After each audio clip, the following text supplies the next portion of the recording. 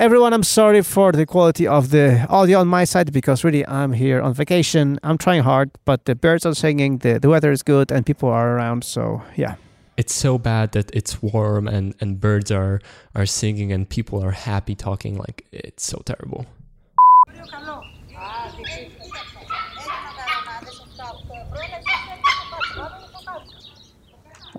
okay, they're leaving. Sorry, thank you. Up until now, I'm still, very often deciding and thinking about it, and then my wife is like, "Really, Michael, for this? I mean, seriously?" And then she's like, this cold shower, like, "Yeah, you're right. I just spent this, and I buy myself peace of mind." But of course, I'm the best person to check my email. The way I check my email, man. I mean, nobody checks email like me. You know what I'm saying? Especially my email. I mean, this time we took our kid because the kid is in the belly because she's in beta. She's on the way to be released in July. Hello, Raju from sunny Italy. Yeah, I heard you had a run around the country today. Yeah. I mean, yesterday I ran around the whole country, in one day. Actually, in 30-something minutes, it was. That's impressive. Yeah, I think I should be the official road runner or something, because I ran around Vatican country, and Yeah, that's less impressive. Yeah, I know, but it still counts. It was fun, We'll dive more about that. I mean, we'll talk more about that a bit later. But I just like this active form of sightseeing, I mean, I ran around the country of Vatican, and I ran around Colosseum. I ran around Circus Maximus in Rome. So, when you run around these, monuments, these history landmarks, I don't know, you feel special, you feel like a gladiator, or something like that. I don't know, for some reason it's special, and I really like it. And I think it's a good idea always to pack, the running gear, because you never know. And it was fun. Very cool, very cool. Okay, so we had some topics we were going to talk about last week, but we didn't have time. And I don't actually remember most of the topics we were going to move to today, but there was one topic that caught my attention. So I remember you mentioning, back on our reunion in Sopot, you talked about sort of buying yourself into focus. So the idea being that we were thinking about our strategy for servers, and like the natural reaction for me and for many people was let's always continue what we're doing now. Let's keep maintaining our own servers, right? Let's all just do it this way because it's cheapest. We are capable of doing that, so why not do this? It's just like I didn't even think too much about it. It just seemed clear that this is the way to go. But you made me realize, you said that, guys, don't worry about the difference in price, because we would pay a few times more probably if we went to a more managed server thing, like with AWS or one of those other things where you just use someone else's infrastructure and just put your stuff on top of that. But you don't have to worry about some things, but we can do it, so why pay a few times extra? But actually, even though it is in relative terms expensive, because it's a few times more expensive, it actually doesn't matter. Because actually our salaries are what costs the most. Your biggest cost in running Nozbe isn't servers, it's salaries, right? Yeah, totally. So it really, it doesn't often make sense to try to be too frugal, especially in company contexts, because oftentimes when you factor in the price of your work, it turns out that even if you can do it, it makes no sense financially. And that's the first level of it.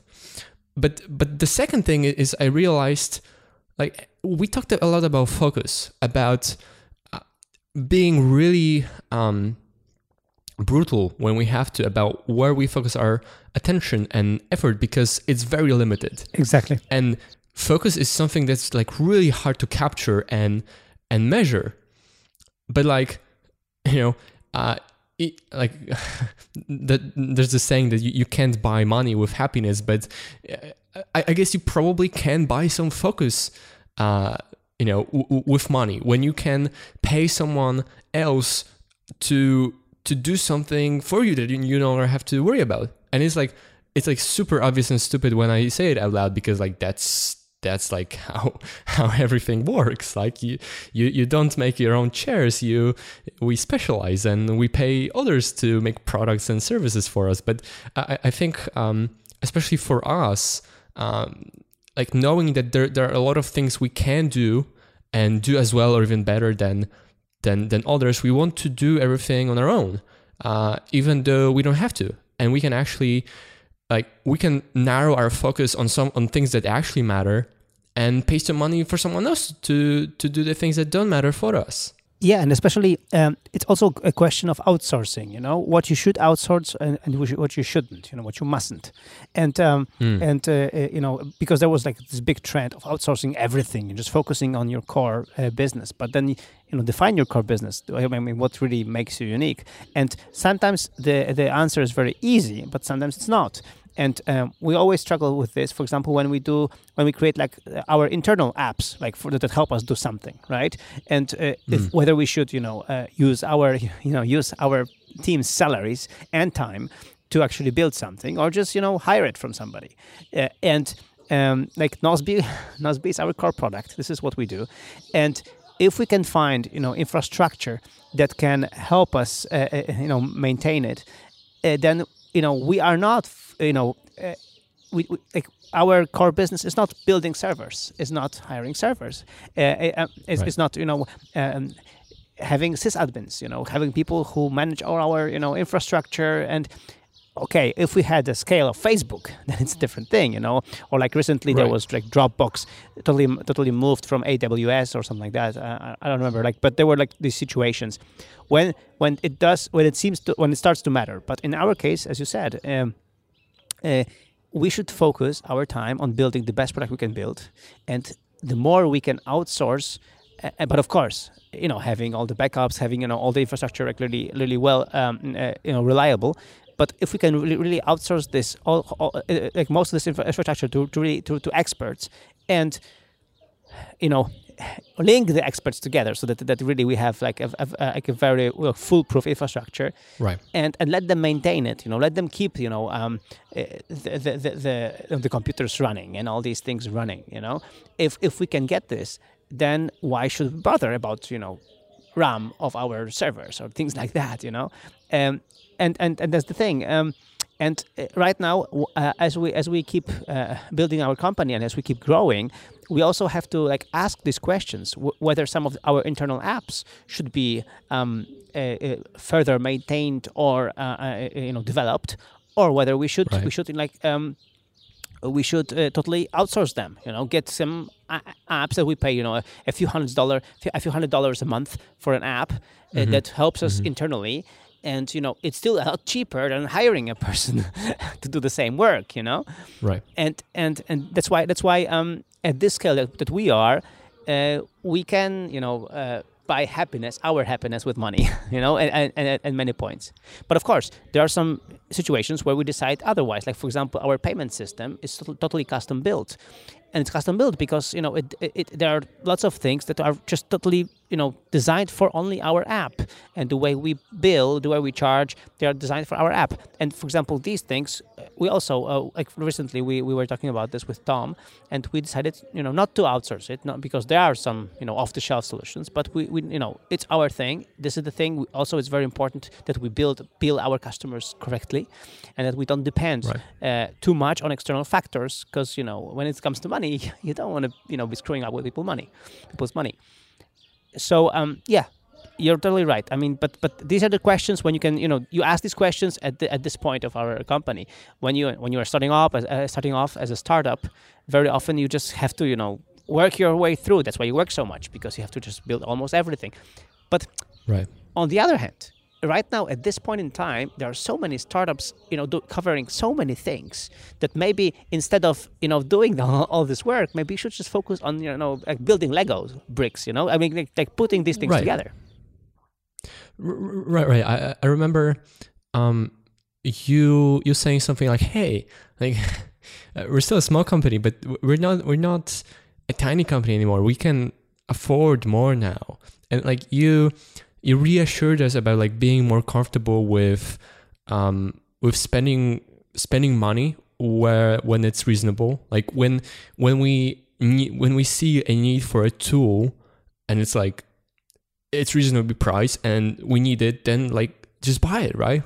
just buy it with the company credit card and like don't even like bother thinking too much about it, because it's not worth it. Like it's better spent doing your work than spending time thinking and deciding whether you should buy a $20 or $30 tool or whatever, right?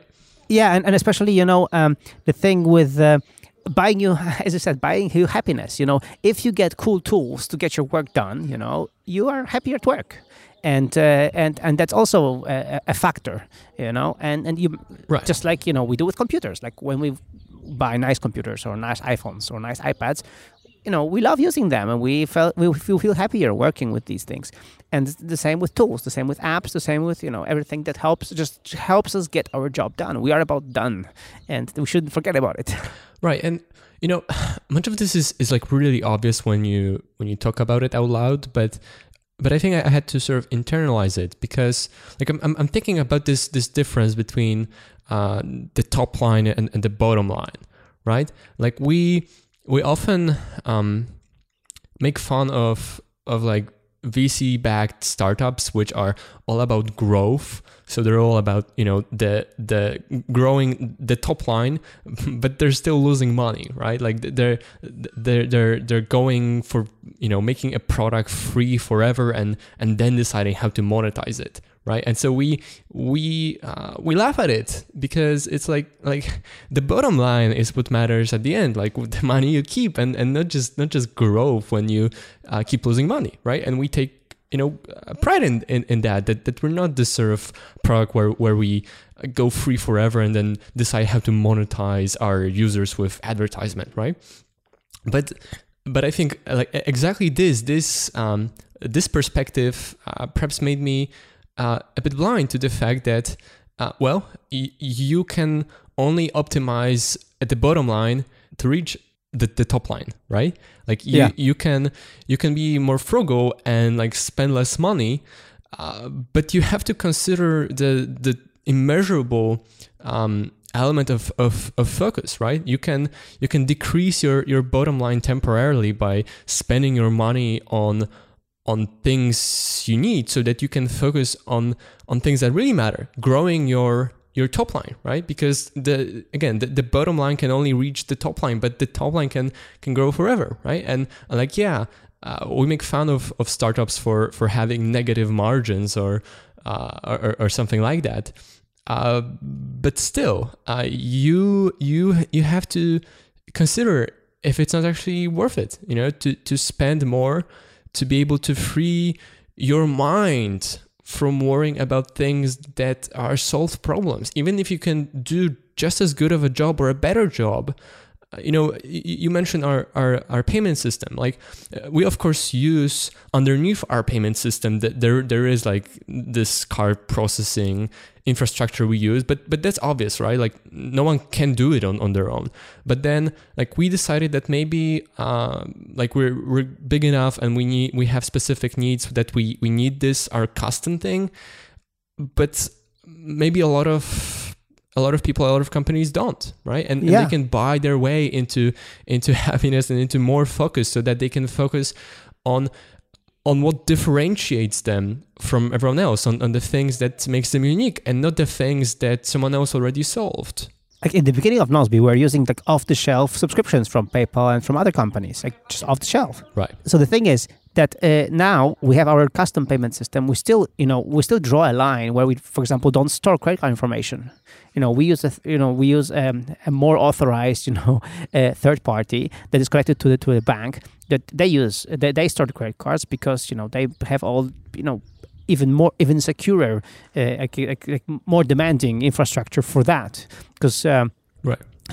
I don't think I would be able to sleep at night, having all these credit cards on our servers. So, and this is where we draw the line. But this is the thing: you have to know where you draw the line about, building your infrastructure, building your stuff, and going. Like even in the beginning of Nozbe, I was using a more expensive server, but it was a managed server because I wasn't really a good, Linux admin. Right. So. Later, I was upgrading these managed servers. Then I got Tomasz, and Tomasz was helping me with management. But we still were all, on a very managed server. Now we are on a less managed infrastructure. But now we are at this point that we have this fork in the road. Either we hire sysadmins and go with unmanaged servers, or we upgrade to even more managed servers, and then don't have to hire that many people to manage all this. Right. And but I think this is a good example.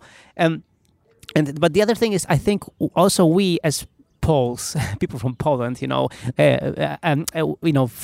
the history. I mean, in communism times we had nothing, and we were used to being frugal, to saving things, saving money, saving, not wasting money, not spending so much money, and I've been raised like this, I know, and I also have to learn this, Radek, that at some point you just have to spend the money because it's just better. It's just easier like this. But I'm always, I'm up until now, I'm still, very often deciding and thinking about it. And then my wife is like, really, Michael, for this? I mean, seriously, and then she's like, this cold shower, like, yeah, you're right. I just spend this, and I buy myself peace of mind, and I can focus on where I should focus, and buying this peace of mind is something. It is really, it's priceless. Yeah, exactly, and like I'm too young to remember the communist times in Poland. But you're lucky. It definitely affected me, indirectly, right? Because it affected my parents, right? And yes. I learned from them. And also when I was young, like I come from no money, right? And now I and my family and my parents are, more privileged. We can afford more. But I still was shaped with this, in this environment where I just, I couldn't afford to spend money on things unless I absolutely needed them, right? And the luxuries, even the tiniest of luxuries, they had to, they were rarities. Yeah, totally. Right. And so I wanted to mention earlier, like you made me think about this when we were in Sopot, and then immediately after we came back, there was this episode of Exponent with Ben Thompson, and I'll link to it in the show. But they talked about exactly the same thing. Like there are now so many tools for startups, for small companies that they can use them to offload their thinking from things that don't matter. We've got AWS for managed servers, right? So many AWS services you can use so that you don't have to worry about managing servers yourselves. They talked about WeWork, which is this thing that you can rent an office, and we talk about working without an office, but if you do want an office, then this is a great thing. Like imagine being in your San Francisco or whatever, and you don't have to deal with landlords and rent long term. Like you can just rent a few desks from WeWork, right? And there are these things like Stripe and Square for managing, for taking payments, and not just online. Like this is simple, but even if you want to open your a physical store, yeah, totally. You can use that, right? Or there was this very cool thing recently called Stripe Atlas, which is this service that you get. They help you incorporate in the United States, open a business bank account in the United States, get tax and legal guidance, and of course accept payments with Stripe, right? And like you can now, like all these hard things that have nothing to do with what you do, you can have Stripe help you with that, right? Or tiny I don't know, artists or whoever can use something like Gumroad to like sell your album or your whatever, right? There are so many of these tools, these services that 10 years ago didn't exist, and you would have to worry about those things yourself, and that made it much harder to start. And now you can not just have someone else do it, but you can like there's also this difference between capex and opex, right? Like you don't have to invest your money up front to get something like that. You can just pay as you go as you use those things, and it will just depend on how much you use it and how much, like for example, how much you accept payments with Stripe, then this is how much money you'll pay Stripe, right? But you don't have to like invest upfront in having some big company like sell you a product for you to be able to have this infrastructure, right? So this is really great for creators, for entrepreneurs, for people who have an idea and want to run with it. That they're just like these days you can focus more on actually doing the thing that makes you unique instead of worrying about like silly things like that. Yeah, and like just think about it. Setting up a online shop, just go to Shopify and you have it. Right. Like all these things that before were so complicated. You need to hire a developer, to help you with that and the other things. And I still, when I talk to people when they are starting out, they ask me all these questions. Where should I get that? Where should I get that? I'm like, just take them off the shelf, man. Just focus on your business. Don't focus on these things because they will take you just too much time, and you will learn things that you don't need to learn so much. Right. It's like for me also the idea that I'm no longer an active developer in the company, right? I no longer develop anything. I mean, as far as software is concerned, and for me, I had to just. I mean, I still have some idea, of what you're doing there in Nozbe Code, but. It's okay for me, to let go and not focus on that because this is not my core business now. I mean, core business. My core job is not this anymore. All right, and if it were, you would be laughing at me. So that's the thing. That's why. And this is within the company and also like as a company, you have to just be asking these questions and. Building as we discussed, Lego is the best. I mean, building, through Lego bricks, like because I would imagine all these services as just Lego bricks, building all this, being your house, building your house, and then just really focusing on your core business, on the value where you are on. And also, for example, the same goes to assistant, right? Like if I have an assistant, and it also took me a while to just to get the grips, to get accustomed of having somebody check my email for me. But of course, I'm the best person to check my email. The way I check my email, man. I mean, nobody checks email like me. You know what I'm saying? Especially my email. But this is crazy. My job is not to answer email. My job is to be CEO of Nozbe and developing the best productivity tool I can. So, like letting my assistant handle my email and then giving my value where I can in these emails when my assistant tells me to, it's a lot better and a lot more effective and a better use of my time. But I still see many CEOs, many people like struggling with this and complaining about the amount of email and not wanting to actually offload this for them, right? Because they still think that they're the best at answering their email. I'm sure they are, but is it really their core job now? Really? Right, and I mean that now is like super privileged, but like that's the point. Like every person's individual situation might be different, but it is a thing to consider seriously. Like don't just like assume that it's best to be as frugal as possible. Sometimes it's actually best not to be as frugal as possible, and like you have to consider it on your own situation. But maybe it is worth to spend money on X or hire person X or whatever, or use a service where that you could build yourself to like save time and focus in the long run. Yeah, but they're like these virtual assistants now, and there are so many virtual assistants, like, and you can hire somebody for 5 hours a week, to handle some of your email or some of your things. So also, just speaking of the services, there are services like that, and they're really good according to some people who use them. Right. So it's not that super privileged right now, but anyway. Or like here when we are right now on my vacation in Rome, like I did most of the ordering myself, like ordered the hotel, ordered the hired the car, like all these things. But I don't. I mean, I did it here, but I usually ask first my assistants to do some research for me, and then I actually choose something. But and again, I'm using other services like Booking.com, like all these services like that help me make my decision, already. Right.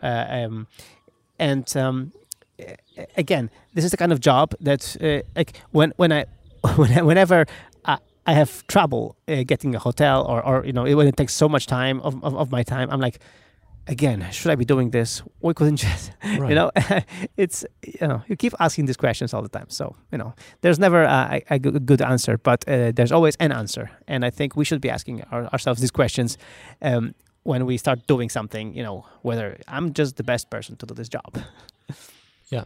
And me too. I've been thinking about it outside of work. Like recently, because of all my travels, I've been away a lot, and I haven't been keeping up with my gym training, right? And I've been like stressing out, like, oh man, it's like pretty expensive, and like it's like, wow, why don't I use it? Like I felt bad for a moment, but then I was like yeah, okay, yeah, in absolute terms, like it is slightly more expensive than I would prefer, but like, okay, man, I can afford it. Like it's like I'm paying them so that I get to use this resource for sports, for health, in circumstances that I know I wouldn't do that just on my own at home. So it's like again, I'm paying them for a reason, and it's like not worth my time to worry too much about it. Like just it's there for me to use, right? Yeah. Anyway, so I guess you wanted to talk something about you being in Rome. Yeah, I wanted to share some of the tips. Speaking of spending money and stuff, I think it's a good segue actually. So I have a few tips for you and for the listeners. First of all, why I'm here, because as I think we discussed already, we are on a honeymoon with my wife. We are on a honeymoon and we are celebrating 11 years of marriage. So the idea is that we try every year to go on our own without kids. This time we took our kid because the kid is in the belly, because she's in beta, she's on the way to be released in July. We are just two of us, and the idea is that my parents take care of our kids, and we are here on our own right now in Rome, enjoying our honeymoon.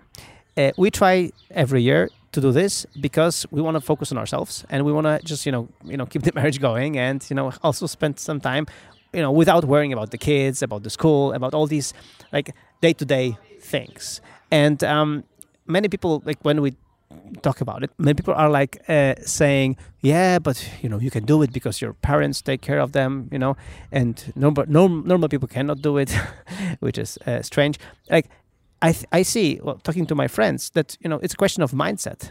Just like we had another couple who said that they never went away, just two of them, after the kids were born, and we asked them why, and because the parents and whatnot, and then like when we talked to them about it, like 2 months later, I got an SMS from the guy saying, we are on our first weekend together away because we organized taking care of our kids, and we are just two of us, and we're enjoying it. So anyway, I think this is really crucial for a marriage to be able to get away, from the kids, from everything, if you can, even for a few days, even for one night, just something like that. So anyway, this is why we are here, and I have an article about it. I'm going to link to this in the show notes. But now, organizing a travel like this, especially when you go to a place you haven't been to, because I have been to Rome. I was in Rome 20 years ago, so it doesn't count really. So my first tip is not to book a hotel for the whole stay, but just book a hotel for 2 nights if you can. I mean, it's hard when it's a very busy season, but usually when it's not a busy season, it's a good idea to book only for 2 or 3 days, because first, even if the ratings of the hotel on Booking.com are fantastic, it might not be something that you expected. That's the first thing. And second thing, you might want to move around to be able to see the city from different perspectives. And this is actually what we did. So first we stayed 3 nights in one place, and then we moved for other 3 nights to a different place. So the first time we're closer to Colosseum, and the second time we're closer to Vatican. And it's really cool, because this way you really don't have to travel, so much. You don't lose time with public transport. You just walk around, the places you want to see. So there's and of course you can do it if you travel light. Me and my wife, we travel only with carry-on luggage, right now I'm in a shopping center, so I don't know about the carry-on luggage after that, but up to this point, we just had carry-on luggage with us. Yeah, it's a beginner's mistake to have more stuff than what can fit in carry-on luggage in an airplane. It's just it's so much easier on so many levels to just have like one bag, one small suitcase or a backpack. With you, it's so much easier to travel, and especially on airports, it's the way to go. Yeah, I mean, like a few years ago when 37 Signals, now Basecamp, were organizing a conference, I went to Chicago to see them, and I made a mistake of actually having a checked-in luggage. For a week, I'm going for a week to Chicago. I mean, seriously, and I'm just one guy. Why would I need a luggage? But I had this beginner's mindset there, and I lost it. I mean, they lost my luggage. They lost it. I got it back. That happens too. I got it back 3 months later. So Wow. when I arrived in Chicago, all I had was my laptop and a few items, and I had to actually buy everything. I had to be able to survive a week in Chicago. So not a good idea. That's why carry-on luggage is the way to go if you go on a short vacation without kids. If you try hard enough, you can pack for much longer this way. When I've been in US 2 years ago, I've been for 2.5 weeks, and I still fitted everything in a small carry-on suitcase and in my backpack. So that's what I could bring on board on an airplane, and it was a long flight, so I could for free have a big suitcase, but even though it was hard to fit everything, it was still better this way. Yeah, totally. No, and I think we have a good segue to your topic. So, for example, the only thing that is still which one? Well, we'll see. So the only thing that is annoying about traveling is hiring cars, because still, unlike travel, which is right now very well regulated. So, for example, even the cheap airlines like Ryanair, my favorite airline, tell you exactly how much you're going to pay when you order the flight. Before that, they used to be really scummy, telling you the price of the ticket, but then they would add your surcharge or whatever, other fees and whatnots, and you would just be totally, you would pay something totally different. And the car rental companies are not like that. They are scummy, all of them, Avis, Hertz, all of them, even the biggest ones. They let you hire a car, but then I know already that I'm not going to pay what they say I'm going to pay, because they will ask me if I would want to upgrade to better insurance. Actually the college damage waiver, and then they will ask me if I have to pay. I want to pay for a second passenger, and they will ask them about other things. So I know already that when you hire a car, you will have to pay $30 a day more than you think you would want to pay. But it's fine. I'm used to it, but I just don't like it, and I think they should. Still, I mean, there are some companies like Car2Go, like other companies that are trying to be more transparent and better with transportation. So I think really there is still a lot to be done about car hires and about transportation. That's why I'm hopeful for the future that these companies that still, thanks to them, I'm renting the car here and I can use the car. I just don't like the experience. I still think this should be done better. But in case you're traveling, just make sure, come to terms with the fact that you're going to pay more for car hire than you initially thought, and with these expectations, right, you're fine, as I am now. But many people are not, and that's the thing. So that's the transportation corner, and I think we have more about that. Yeah, so today we have not just a Tesla corner, a space exploration corner. No, we have an Elon Musk corner. Exactly. So what do you think about the Model 3? Wow. I mean, I think like with the Model 3, so about the car, it's a nice car and it looks really cool.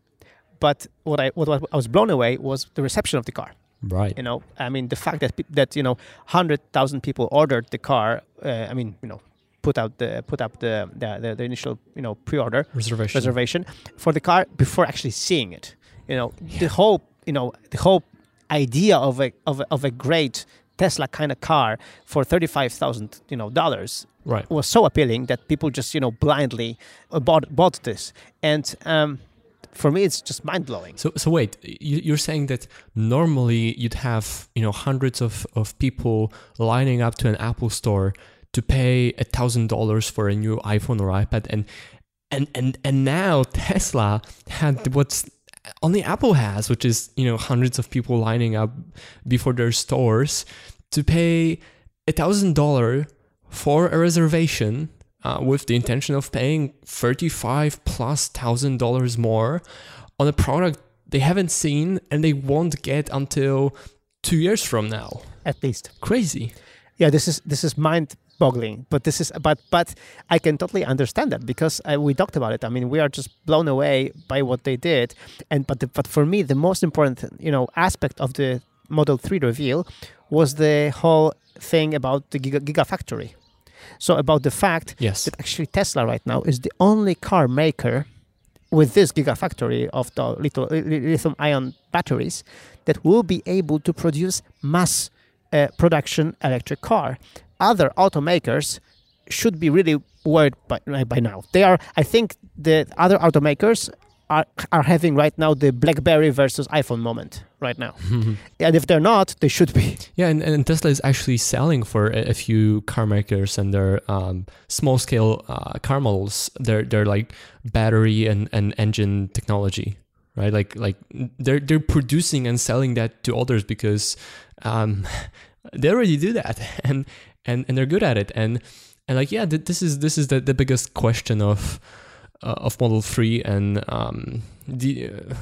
Horace and Ben on Exponent and on Critical Path talked much more about it, but the biggest challenge with Model 3 is actually producing it on a large scale and at such a cost that they could actually sell it beginning at $35,000, right? Yeah, but the best part was that until now, Tesla and Elon Musk, they were although the Model S was selling so well, and although Model S is already eating on the like premium sedans segment, still it was perceived as this niche player.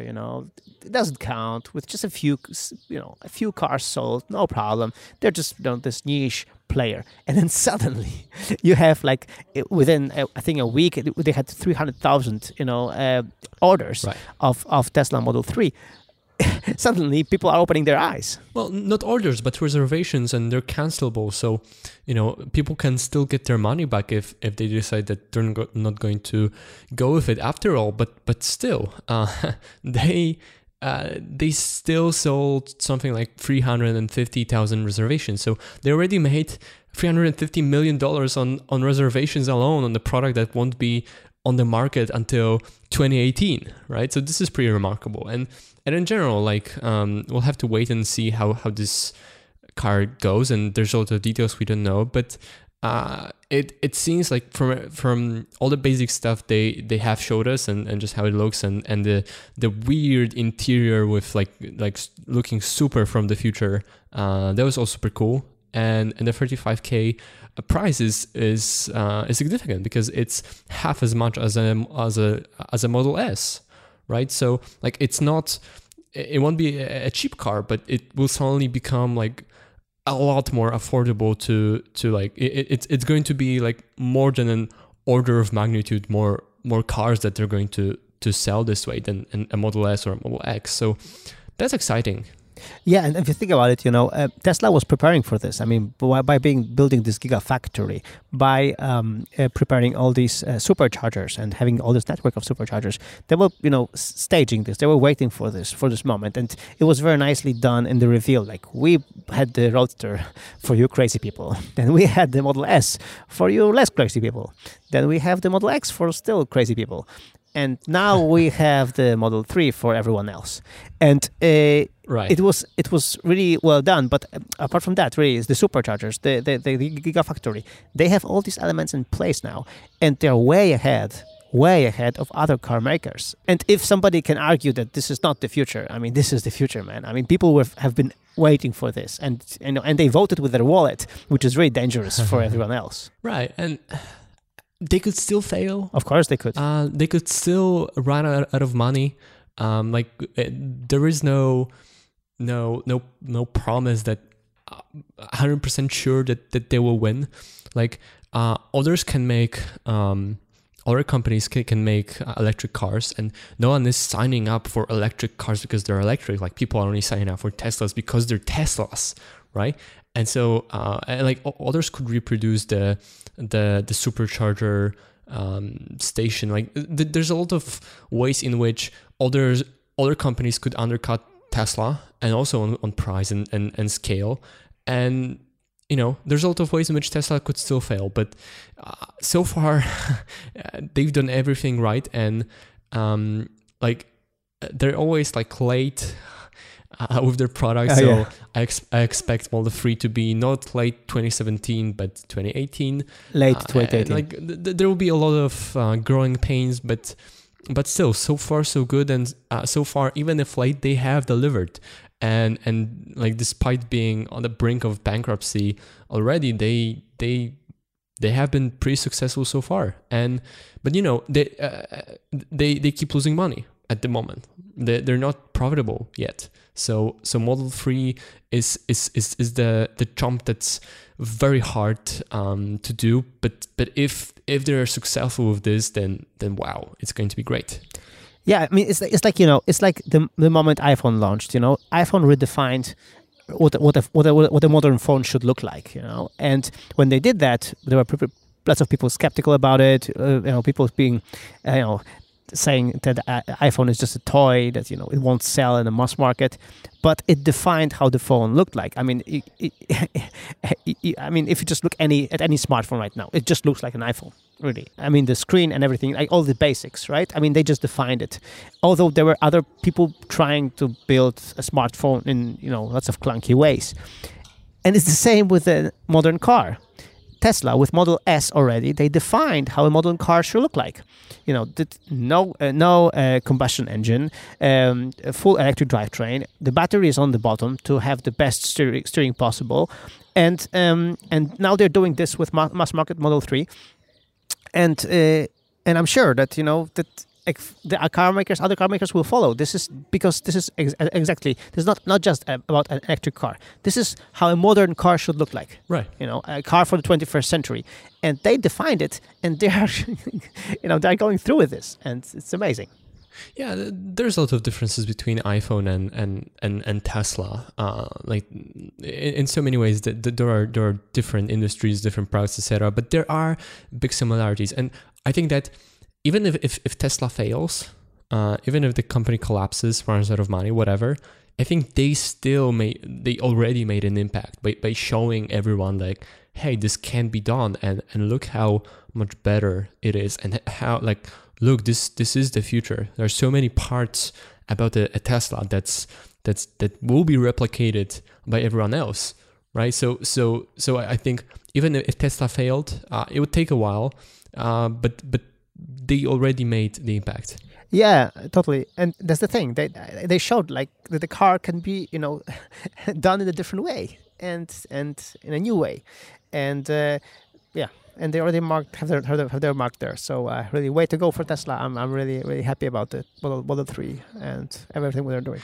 More news from the Elon Musk corner. What a great week for Musk. Just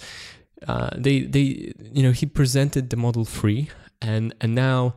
On SpaceX front, there was a big thing. It was a fourth launch after the rapid unscheduled disassembly last year. The first Dragon capsule ISS resupply mission since then, and they attempted the fifth landing on a barge. Some 300 kilometers from shore, and they succeeded. It was the second successful landing and the first successful landing on the barge, which is amazing. Like it just like this was the science fiction of the 50s and 60s. Like there was this great gif comparing the science fiction movies from the 60s, and now this actually happened. And it's like a great feat of engineering. The barge is tiny compared to the rocket. Like you really have to land just in the center of it. You don't have a lot of margin for error. Not really. And this is significant because even though they already succeeded with landing on land, there are a lot of missions for which this is impossible because it takes a lot of fuel, a lot of energy to reverse and go back all the way to the launch site, right? But with a barge, you can put a barge downrange at the path of the rocket as it ballistically re-enters, right? So it takes a lot less energy to be able to land on a barge than on land. So they can now do what is the source of gold in the industry, which is commercial geostationary orbit missions for like communication satellites, right? And they can conceivably recover a rocket from that. So this is super cool, and I'll put some link in the show notes. But just today, before we recorded, the barge came back to Cape Canaveral. Yeah. And they will clean it, and then they will do like 10 test firing tests, just holding down the rocket to see if everything looks good. And if everything does look good, then in June or July, they could relaunch it, which would be a first. And there was never in the history of everything an orbital rocket that was recovered and relaunched. So this is very exciting. Yeah, this is really. It looks obvious now, but when you think about it, this is amazing. This is amazing. And just as we discussed, now we take it for granted that when an airplane, lands in a different country, it doesn't, it doesn't. It's not being moved to trash. Right. It's being reused. But with the rocket science, it's really rocket science. I mean, up until now, it wasn't possible. Now it is fantastic. All right, so we haven't done this in a while, so it's time for a weekly kind of weigh-in. How are you doing? You're back to normal. How are you with your weight? So I am on my vacation. I don't have a scale here, and I eat pasta and pizza every day. So really, I'm sure I'm doing fantastic. On the other hand, I'm doing from 15 up to 20,000 steps every day just walking. So I might be burning some of it. I don't know, but we'll see in a week when I come back home. True. And are you still doing every day your morning routine? Not on vacation, no. Okay, right. So for me, the past few weeks were hard because of all the traveling. 3 weeks in a row, and it didn't help. Like I was at 72 even, or on high 71 kilogram marks. But for the last week, the average for last week has been 70.7, which is Nice. not the magic number, but it's essentially back to normal. So this is great. No, this is great. This is really good.